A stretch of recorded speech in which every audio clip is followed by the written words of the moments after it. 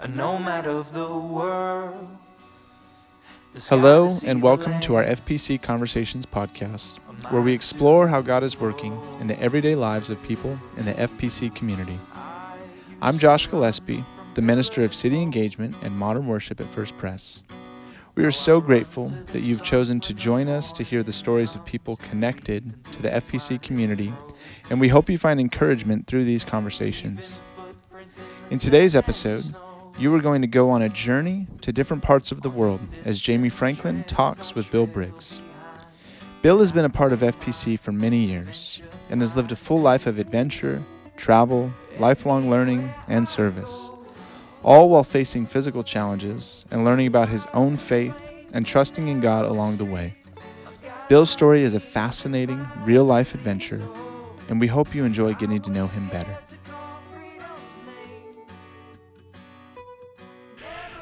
Welcome to FPC Conversations. This is Jamie Franklin and Dan Kimball on sound, and we're here visiting with our friend Bill Briggs, a longtime member of First Pres with a history here, and we're going to explore his history and his walk this morning. So welcome, Bill. Thank you.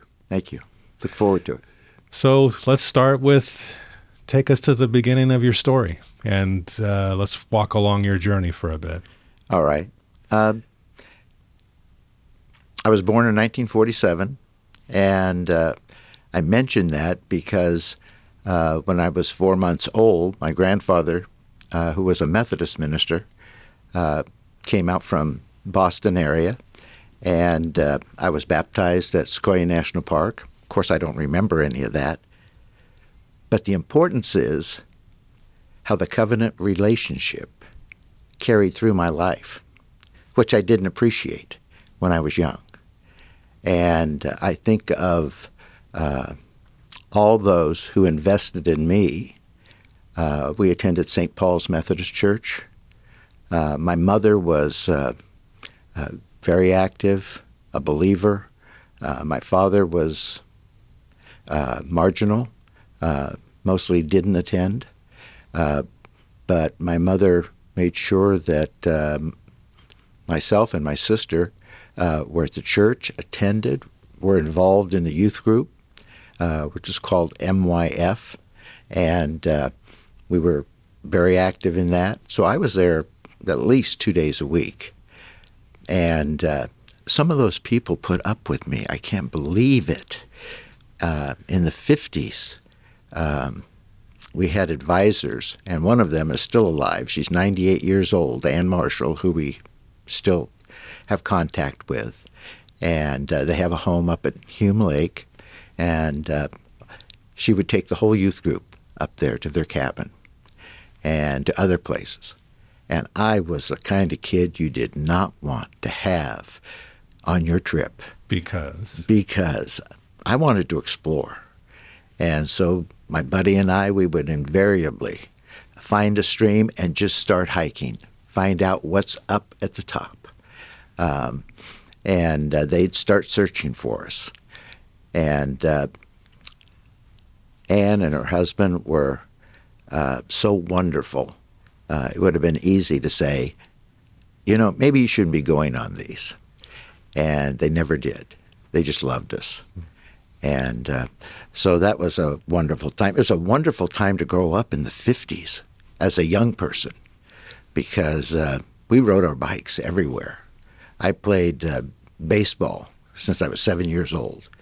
And I'd ride my bike from the Manchester area to Romaine Playground 3 times a week. You can't do that anymore. And one of my friends and another close friend, we had our bikes, and we rode to Yosemite. No money. Rode to Yosemite. Didn't know quite what we were going to do there, but we knew that would be a great adventure. My mother was back east visiting her family. My dad really didn't care, so he was glad to have me out of the way. And so we had a great adventure. All the way to the valley? All the way to the valley. Well, yeah, we made it to the valley. One of my buddies went through the tunnel, lost control, went over the side of the road. We were more concerned that he was going to ruin our trip than whether he was okay or not. So his front wheel was all bent, so we all stomped on it. Yeah. So he made it to the valley with this wheel that was just wobbling all the way down. And you were how old? Probably 13. And From here to Yosemite's 90 miles? yeah. Going down from Chinkapin down, we were almost out of control. And what kind of bike were you on? I had a 10-speed, a Bianchi. The other fella had a 3-speed. The one who crashed had just a regular bike. Yeah. And and he's still one of my closest friends. He's up in the Veterans Hospital right now. Mm. And we got to the valley, and at that time you didn't need reservations to camp or anything. So we got a place right on the river, and again, no food or anything, or no money. But the people next to us happened to be a coach and attended my grandfather's church in Massachusetts. I mean, just unbelievable. Yes. And so he gave us all these health drinks and everything to have, and we would go to the restaurant and look in the window and watch people eat, and some would feel sorry for us, and so they would help us out. And we stayed a week, and then we made it back. We got hitched a ride on a logging truck coming back for part of the way, which was wonderful.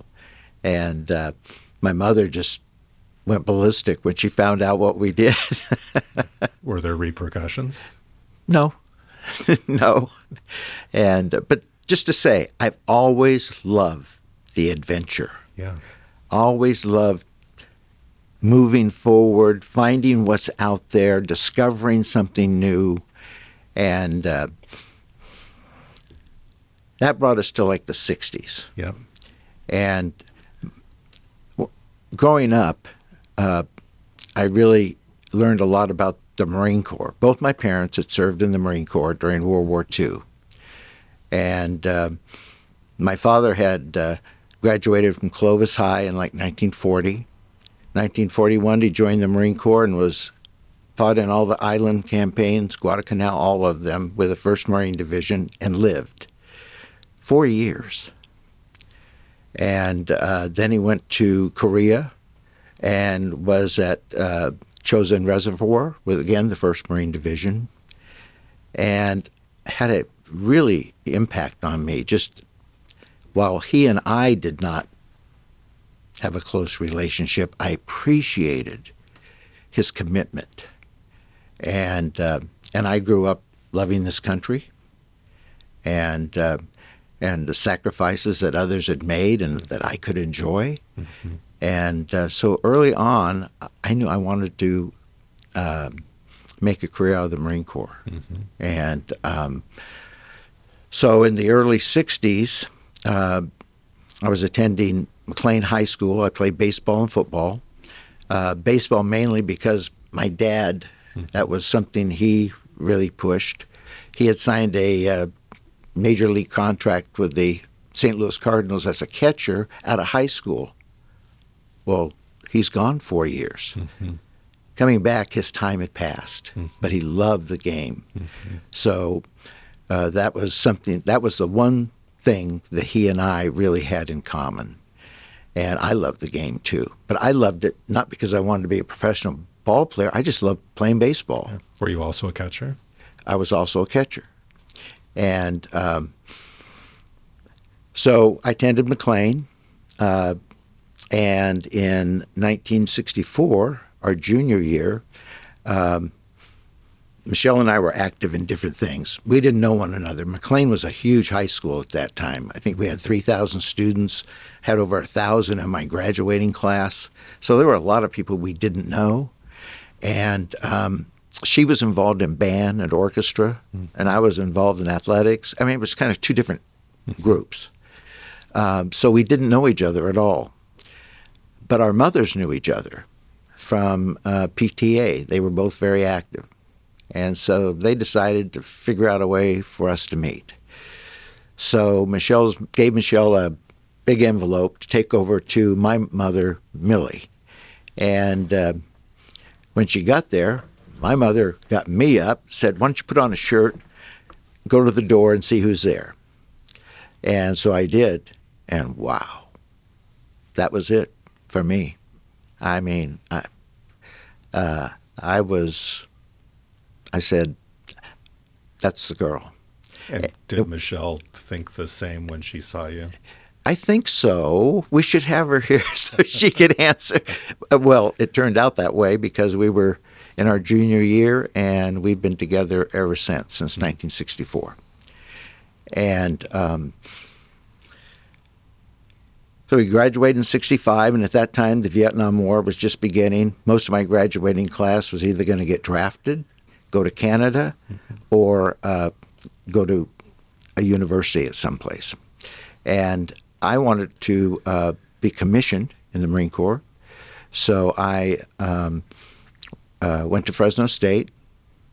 Was not too excited about the academic aspect of it. I just wanted the degree so I could get the commission. You had to maintain over a 3.0 average, and Michelle was a straight A student in college. She was focused, and we couldn't get married because couldn't afford to. And Michelle's family, Dad had the right idea, Cecil. When you got married, you took your laundry, everything with you, and you were on your own, which I appreciated because I expected to, take care of my family. And so we couldn't afford to do that initially. So we went together for another 4 years. And during that time, it was about the same time that Homer Goddard came. And I loved Homer. Homer and Isabel introduced me to making yourself absolutely vulnerable. And there were no trite phrases that passed without a challenge. What do you mean by that? How's that impacting your life? What are you going to do with that? And so that kind of challenge in a positive way was new for me, and could have been offsetting, but it wasn't. It made you think about your faith. And what do you mean you're a believer? And they invested in developing leadership in the young people that surrounded them. They knew that I was going to go into the Marine Corps. And so rather than pushing me into another direction, they wanted to know what the Lord wanted to do with me. I didn't have it quite right, though. I knew what I wanted to do, and I knew that I'd wanted to do that my entire life almost. And so it was more of, Lord, I love you. I want you as a central part of my life and our marriage, but I'm going in the Marine Corps. So I kind of had my priorities reversed. And I didn't realize it at that point. 1968, Michelle and I were married in this church, and we've been married 55 years, this coming July. And in 1969, we graduated. I was commissioned. I was offered a regular commission in the Marine Corps, accepted it, and then we went to the East Coast training. I went to Army Ranger School, and then to Vietnam. I was doing exactly what I wanted to do. I wanted to lead young men and have that responsibility, and I loved it. Training them, helping them to survive, to come home alive, and that's what you do. You want the people you're with, you take care of them. And turns out they took care of me. In 1970, we had been stuck out on a island and between a river that branched out, and couldn't make it back in. And so The Vietnamese knew exactly where we were located, tried to overrun us that night. The next morning, we were trying to make it back into our company size element, and my point man tripped a wire. There was a booby-trapped 82 round that was, which is a mortar round, which was right under me, and only he and I were out. The rest of the group was back maintaining a watch on the place where we had been stuck that night. And so my world changed. All of a sudden, I looked up, and all I could see was blood going up in the air with my heartbeat. I mean, it was just like every time my heart beat, another spurt of blood would go up, because everything that was not covered by my flak jacket was hit.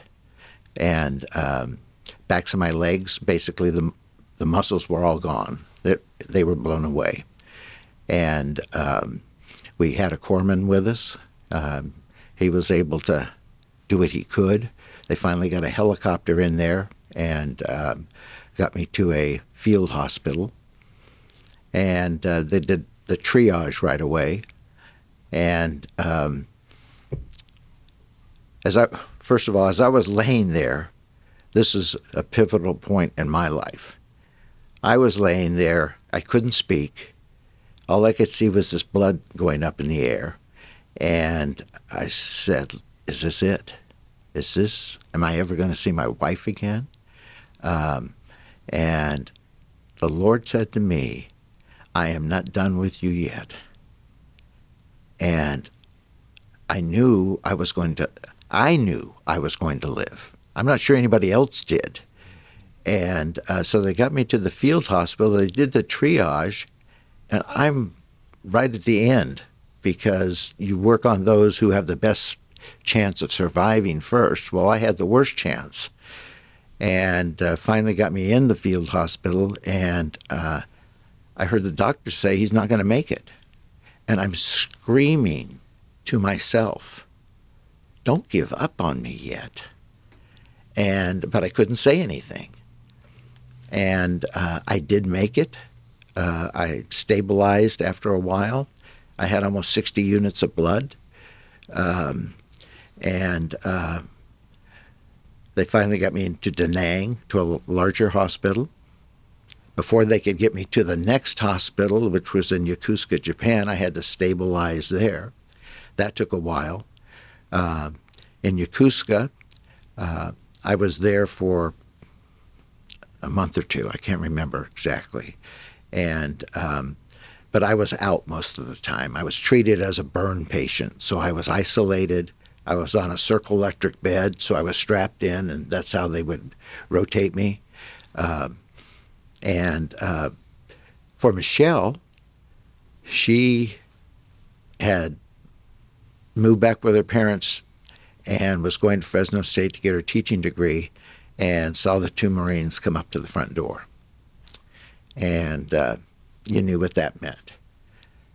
Well, I was training in Quantico. What they prepare you for is living or dying. You're either going to make it through it, and and come back.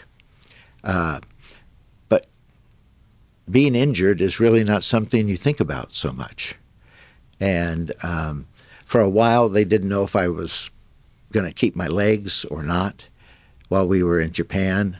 And I kept telling them I want to keep my legs. And Michelle and I would try to talk. The Red Cross would come in and bring a phone. There was no cell phones. And it would go on 45 minutes, and I might say a couple of sentences because, again, I was on morphine, and so I would just fade out. And so the Red Cross person would speak to Michelle for me. And so she didn't know whether to fly over to see me or not, because we didn't know how long I would be there. She didn't fly over, as it turned out. The two Marines that came to Michelle's door, what did they convey? That I'd been seriously wounded, and they couldn't they didn't know any more than that either. Yeah.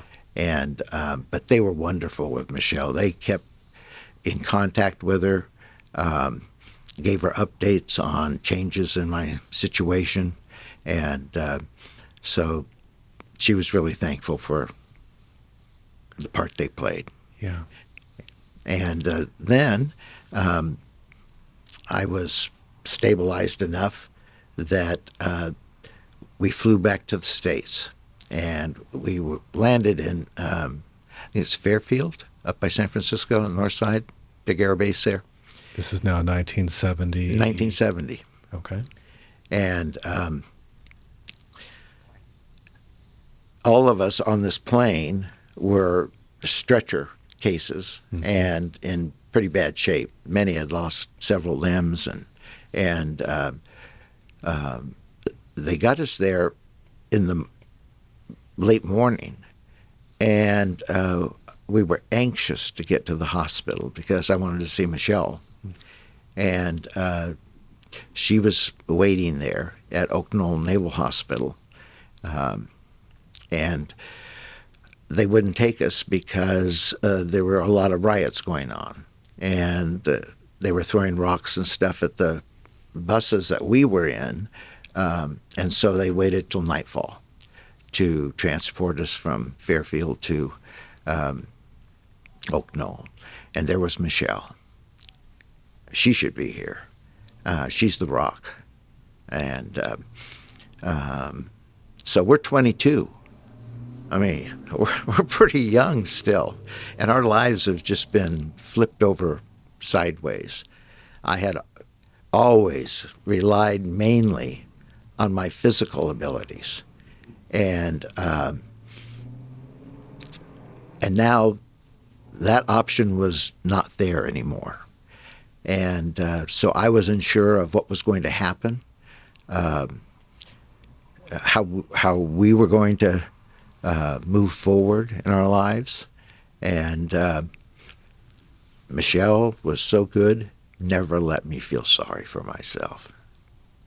And that's tough with your spouse, but she never let me, and her faith is so strong. And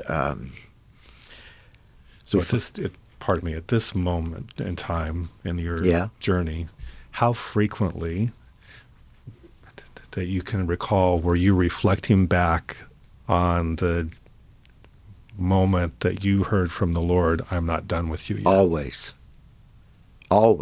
Still, always.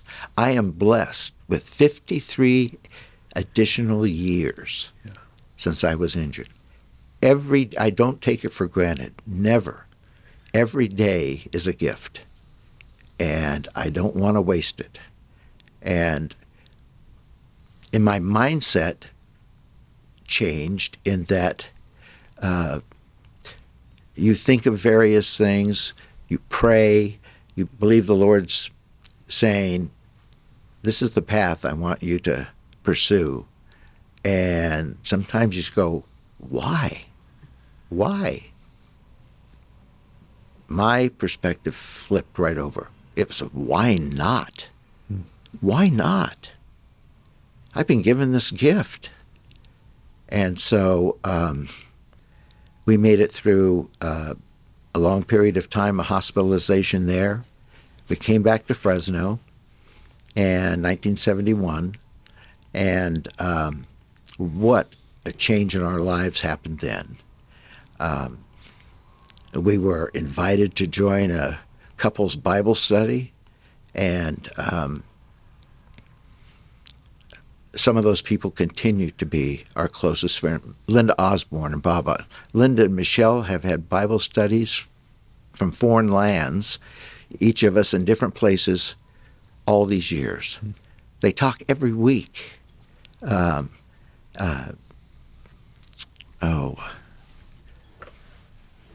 trying to, Steve Neilmeyer and Janet Neilmeyer. Steve became one of my closest friends. He'd been injured in Vietnam.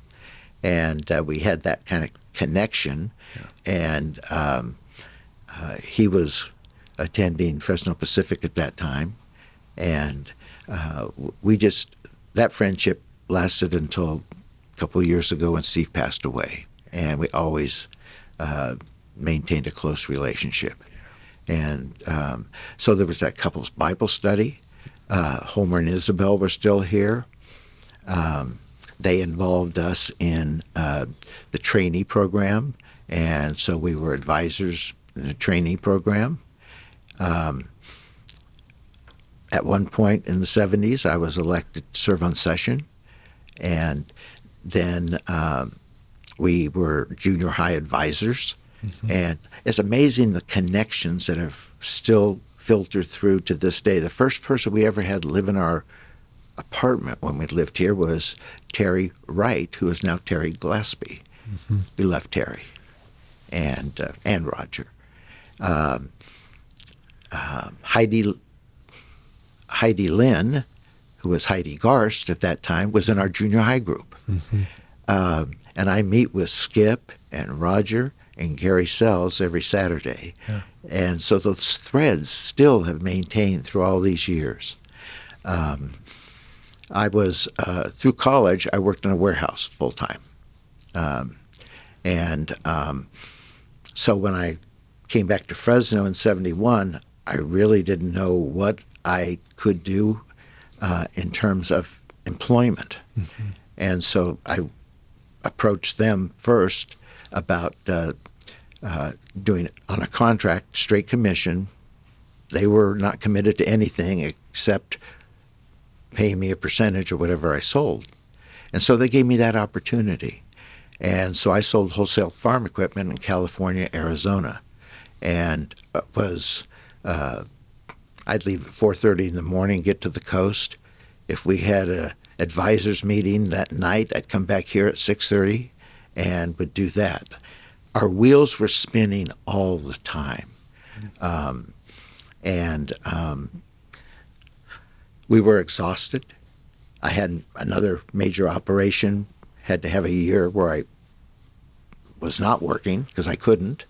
And so I went back to school, got another degree in accounting, because I learned that people can put on a good show, but until you can read their books, you really don't know how they're doing. Yeah. So I wanted to have that extra skill.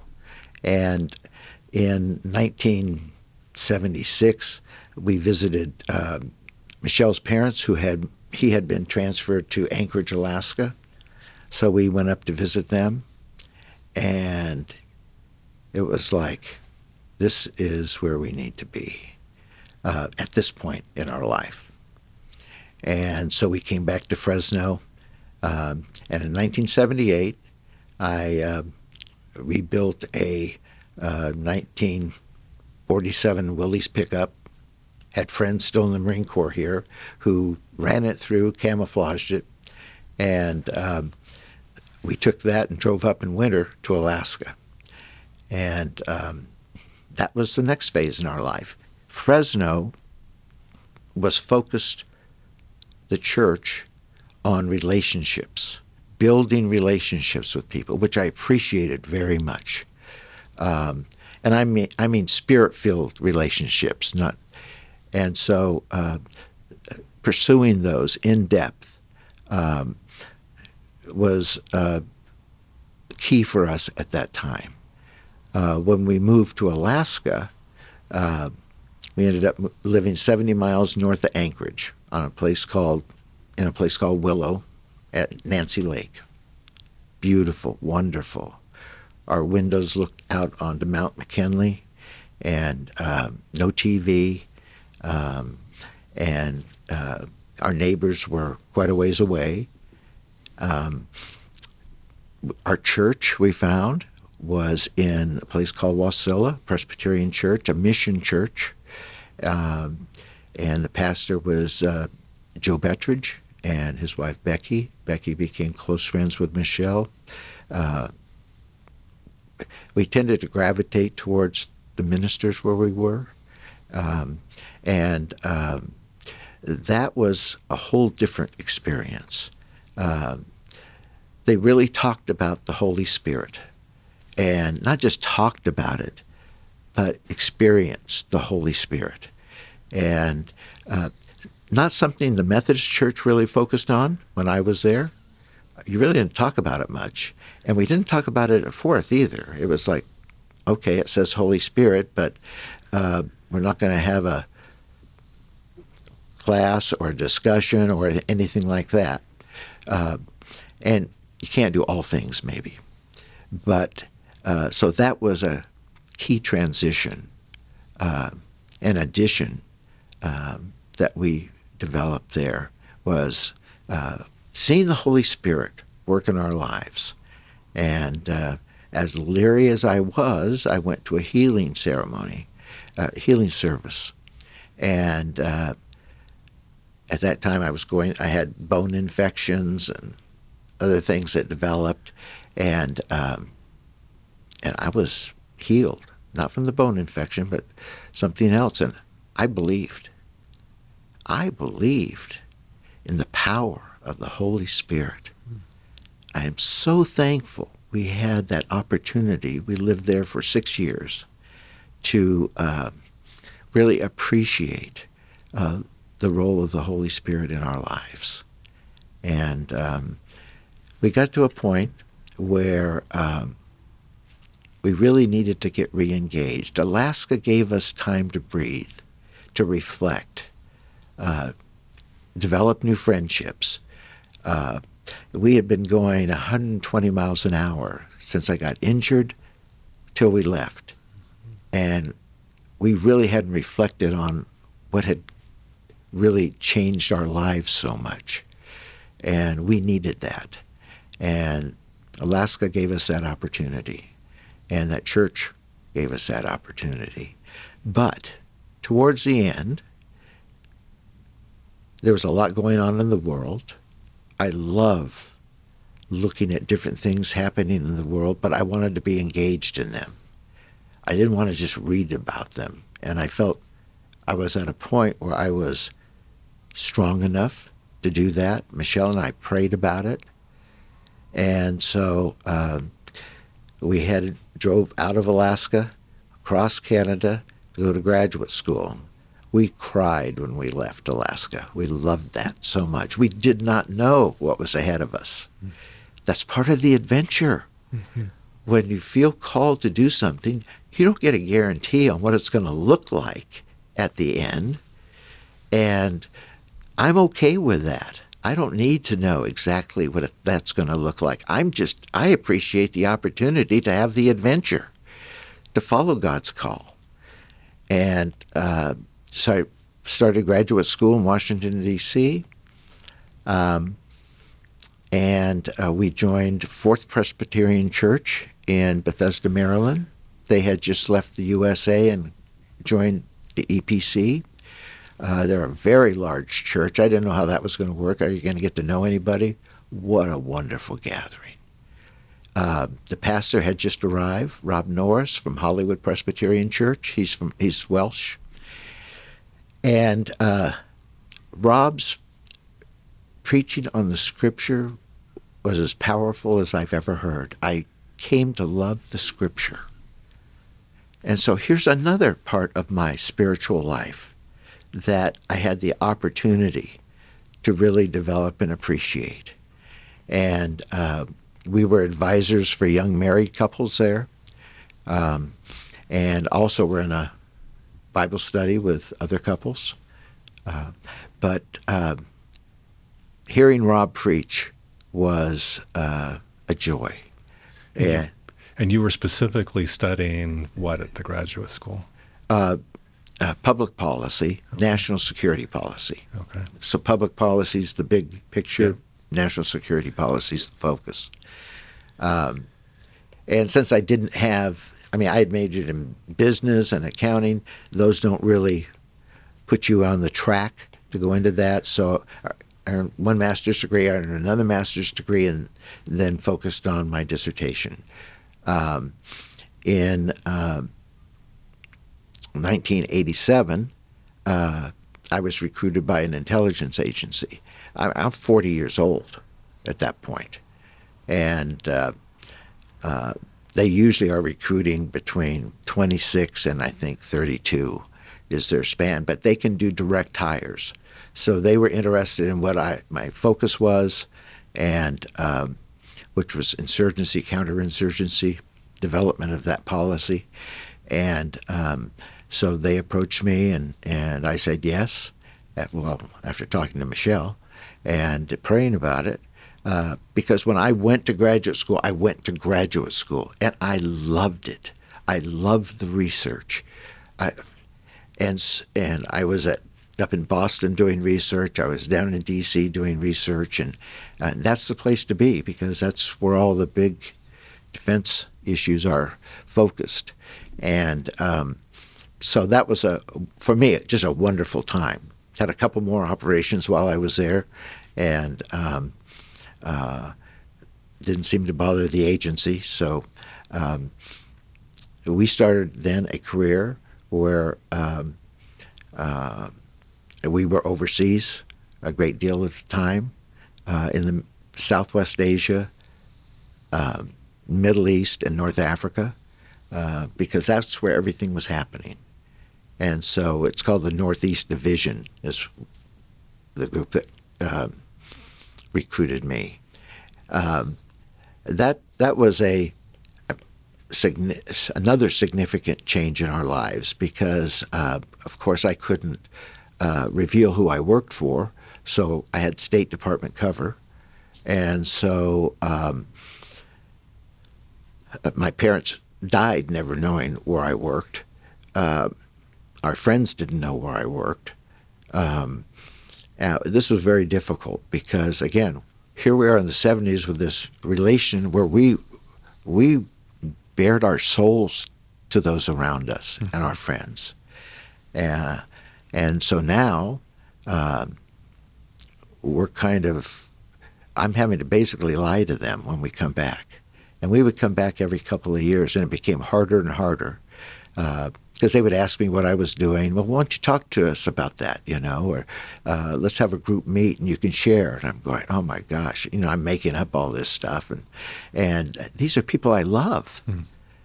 And but I found that was absolutely critical, because you never know who's going to show up on your doorstep. And I'm in India, and here's Sam and Betsy Reeves, and so it doesn't.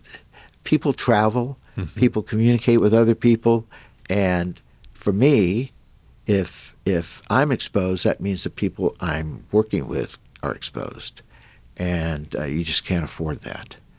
And so that became a part of our life. My focus was on terrorists, and so I was in the right part of the world for that.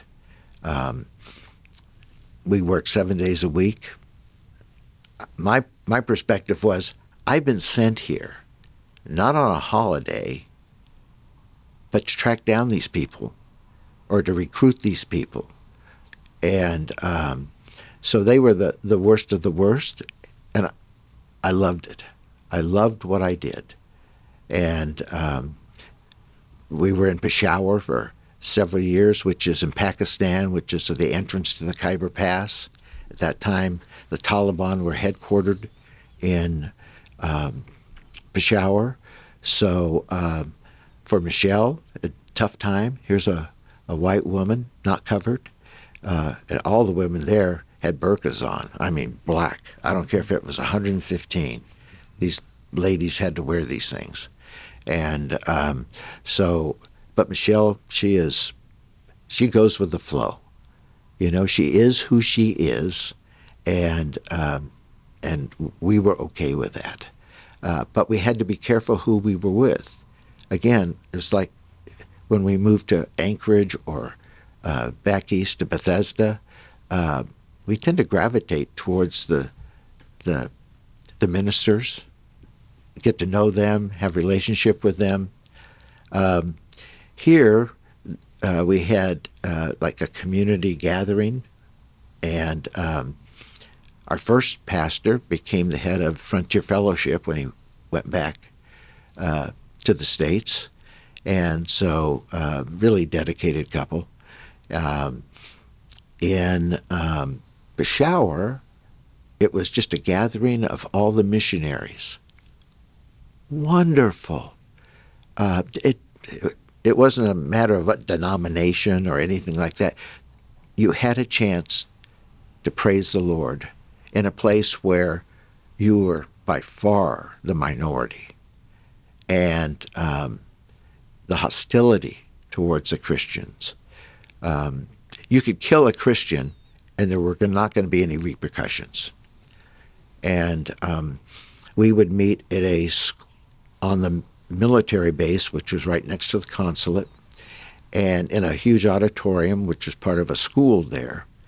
And so we would have, every week, we would have a gathering there. And these missionaries would come out of Afghanistan and the far northern parts of Pakistan. And what an inspiration to be with them. But we couldn't pursue those relationships because if they got tainted by me, they were gone, period.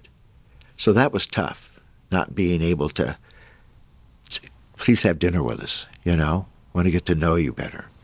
But that was part of the job.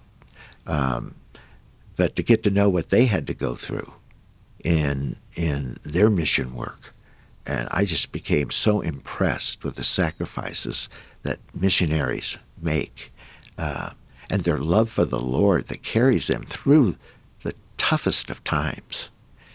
The school where we met, a year or two after we left, Taliban went in and they killed 53 children, killed a number of adults, just went in with machine guns and just shot everybody because they were irate that was being used as a gathering place for Christians. They did that on the military base.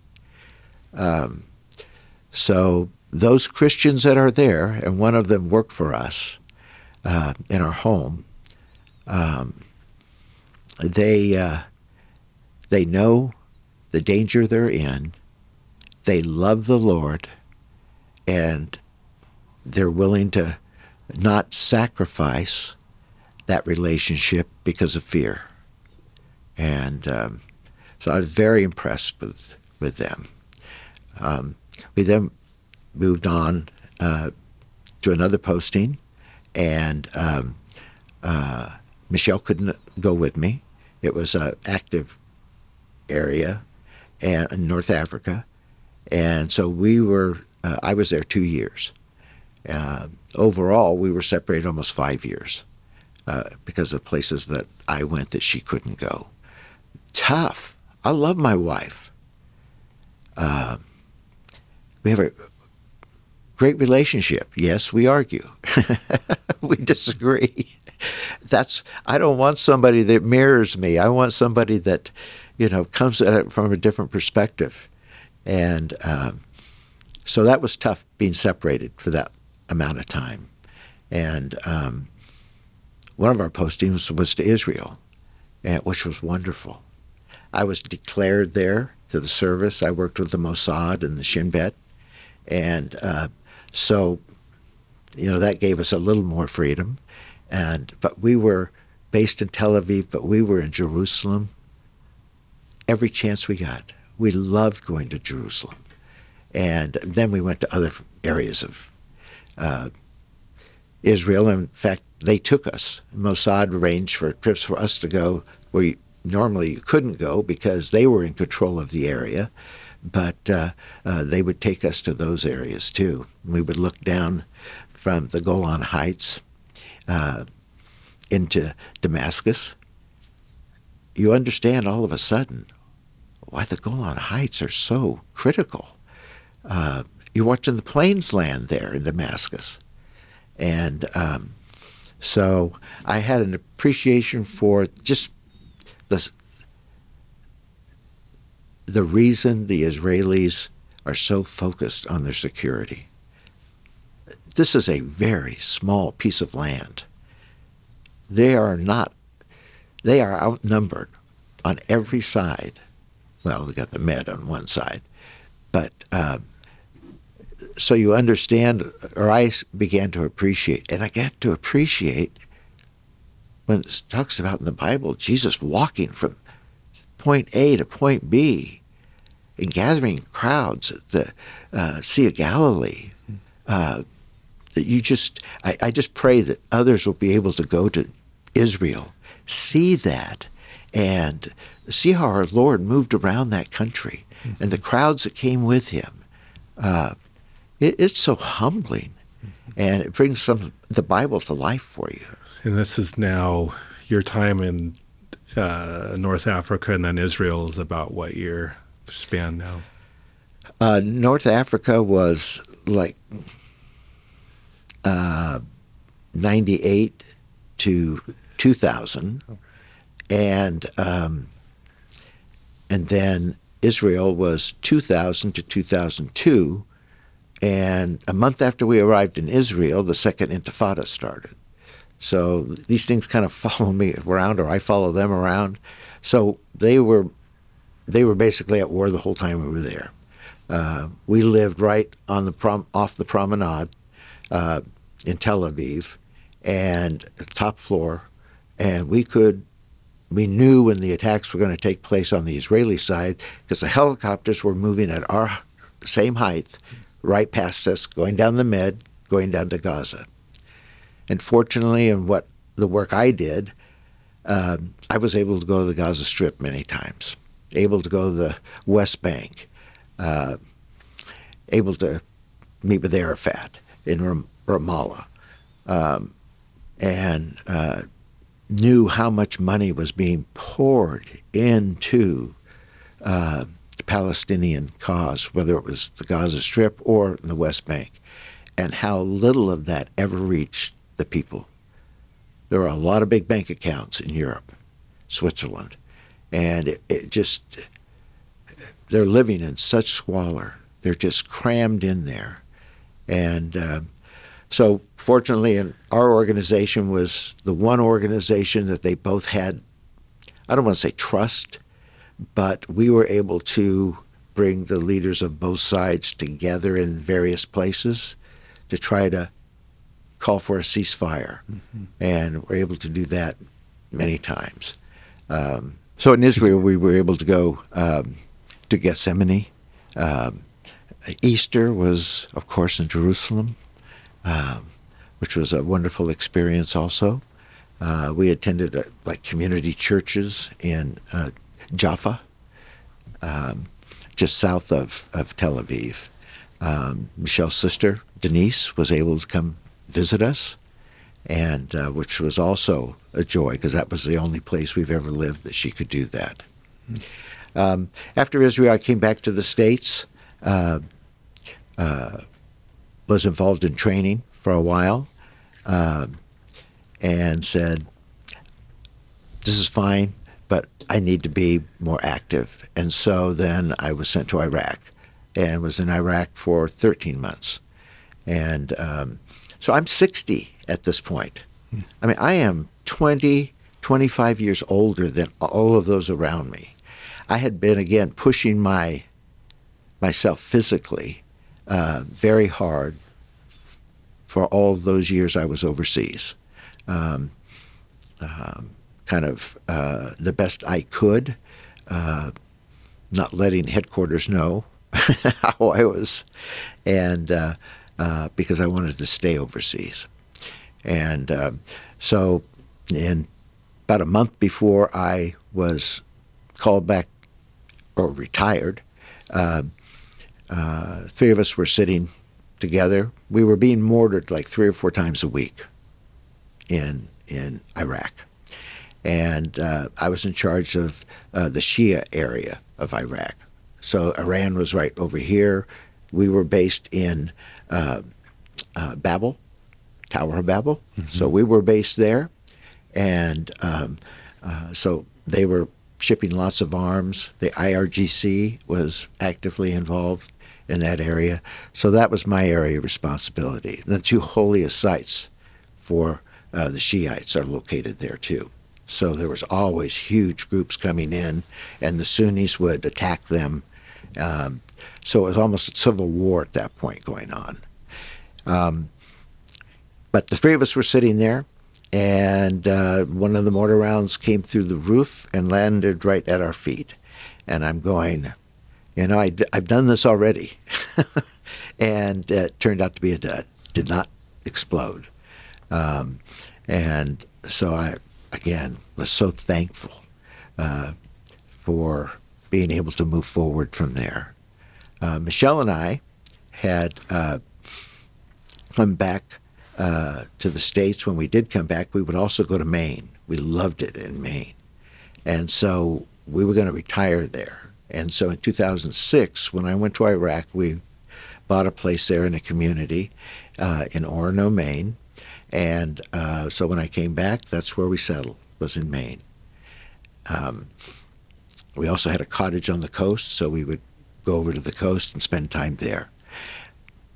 We joined a Presbyterian church there, but what we found, it was very, very difficult to develop relationships. If you're not from Maine, you really are an outsider. I don't care if you came when you were 10 years old. You still are not from Maine.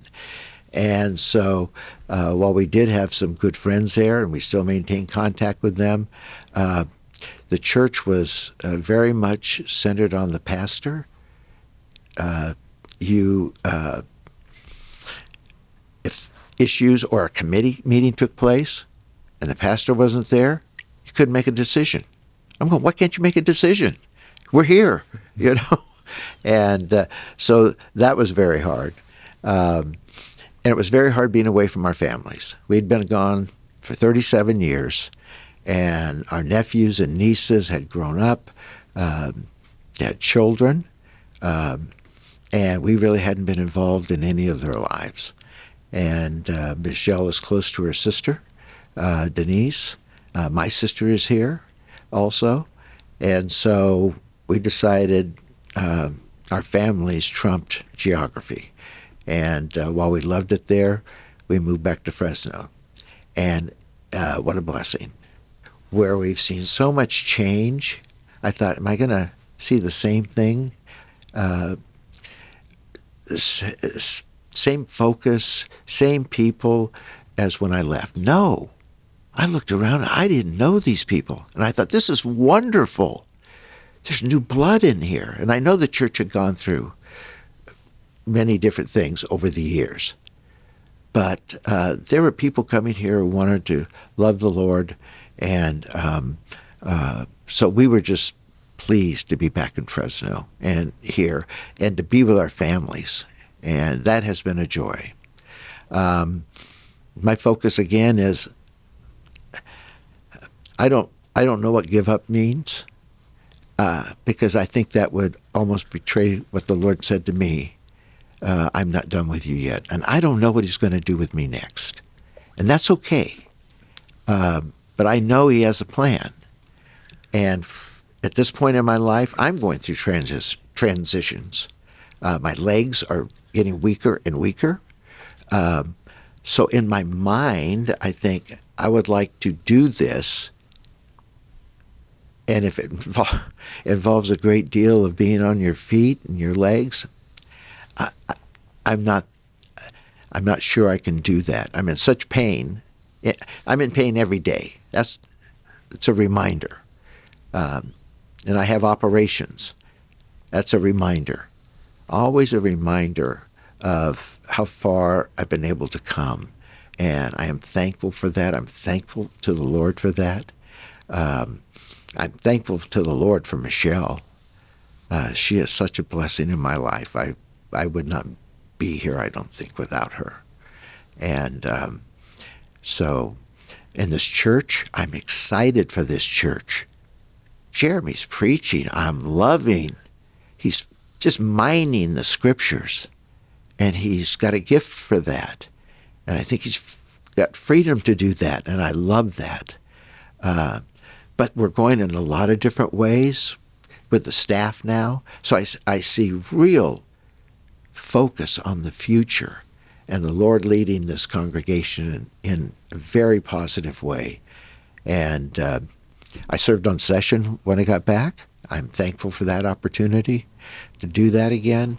And I'm thankful for those who've said yes to being on session and deacons for the commitments that they've made to do that. because it is a big commitment. But that doesn't absolve the rest of us from pitching in also. So as I wind up my life story, I'm looking forward to what's next. What's some counsel that you would like to give yourself 20 years ago? Well, 20 years ago, I was... Doesn't have to be 20, but just something. Oh, yeah, maybe before the agency or something. Yeah, just something that you've learned over time that you wish you would have known. Well, maybe I knew, but I didn't know how to apply effectively. Surrender. Surrender. Give up yourself.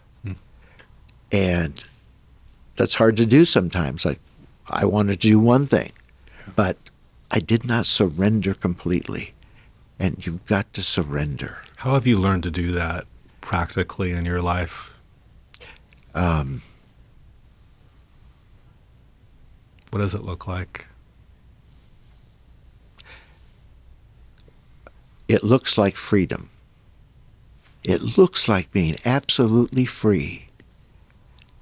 Not stuck in a worry and machinations over whatever you're thinking about, but being absolutely free because you know you're not in charge. And I know I'm not in charge. And so that freedom comes from my surrendering to the Lord. Mm-hmm.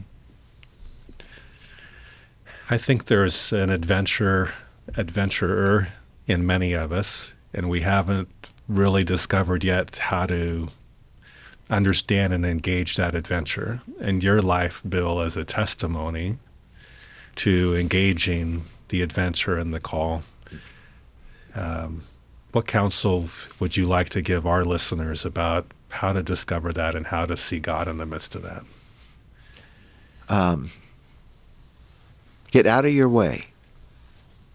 Get out of your way.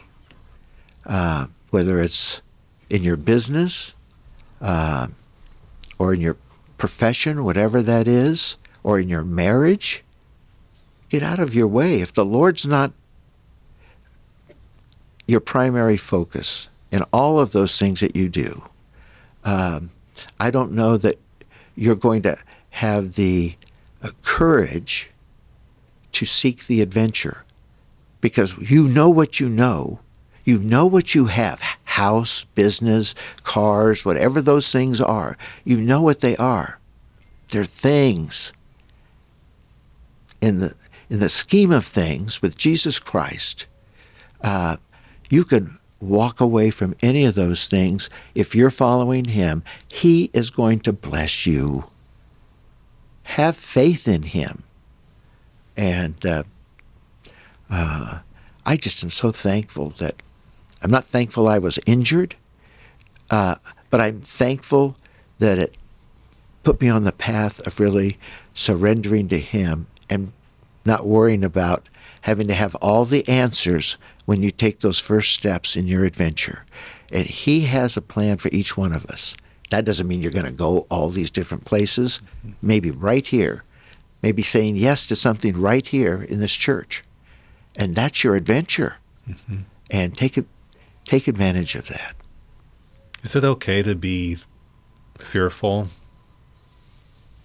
of not knowing what it's going to look like if you follow? Oh, yeah. Oh, yeah. I didn't know what was going to happen when I got to various places. But the Lord knew. And by golly, doors opened up. Opportunities opened up.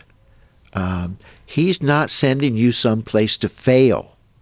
He's not sending you on that next step to fail. He's sending you because you've believed in Him, you've asked Him for direction, He's given you guidance, and you're going to bless Him there, wherever that is, and He's going to bless you. What have you found to be the best steps to take, or how would you counsel others of how to discover where is the Lord leading me? If you feel like you're in a rut, stuck in life, unsure of why you're where you are. I think you need to be able to be vulnerable with those who you trust, other believers who you trust. Be vulnerable so you can receive their input also. Mm-hmm. He surrounds us with people who have insights that we don't have, and sometimes we just don't take advantage of it. Mm-hmm. And I'm so thankful for people that have had input in my life, because they gave me insights into areas where I needed to grow. Mm-hmm. And he provided me with opportunities to grow in my faith in different ways that I would have never probably pursued. So you need to be vulnerable. Again, the word surrender comes up. You need to absolutely surrender to him. If you do it with a caveat or an asterisk, mm-hmm. it's not going to work. Mm-hmm. He's not going to compromise with you. Mm-hmm. You know, he knows what's best, and so we have to trust in that. Yeah. You've had at least one, probably more, experiences of looking at death, mm-hmm. which is behind in your testimony, seeing each day as a gift. For those of us who've yet to experience that, how would you counsel and encourage us as to how to see each day as a gift? Well, one, on the death part, I don't fear death. I don't fear death anymore. Yeah. Again, I've been given this gift, and only the Lord knows the time, and so that's not going to be a worry on my mind. How others are going to receive, it's going to be different for all of us. Mm-hmm. But you have to want it, for one thing. If you don't want it, you're probably not going to receive it. And so I think you need to decide what your priorities are in your life. And that was one of the things I had out of kilter. I negotiated with God, and you don't negotiate with God. And so I don't negotiate with God. And so be open, be vulnerable, surrender. Good words to end on. Bill, thank you for taking the time to share your history and your story and your testimony. We very much appreciate it. Thank you, Jamie. Yeah. Thanks again for listening. If you have not yet met Bill, you can easily find him at FPC with his service dog Lucy, who is hard to miss in both size and her sweet disposition. Be sure and introduce yourself to Bill and tell him about an adventure in your own life. I'm sure he'd love to hear it. If you have any questions or feedback from our FPC Conversations podcast, feel free to send us an email at conversations@fpcfresno.org. May this podcast deepen your faith, deepen our love for one another, and ultimately help us become more like Jesus. Until next time.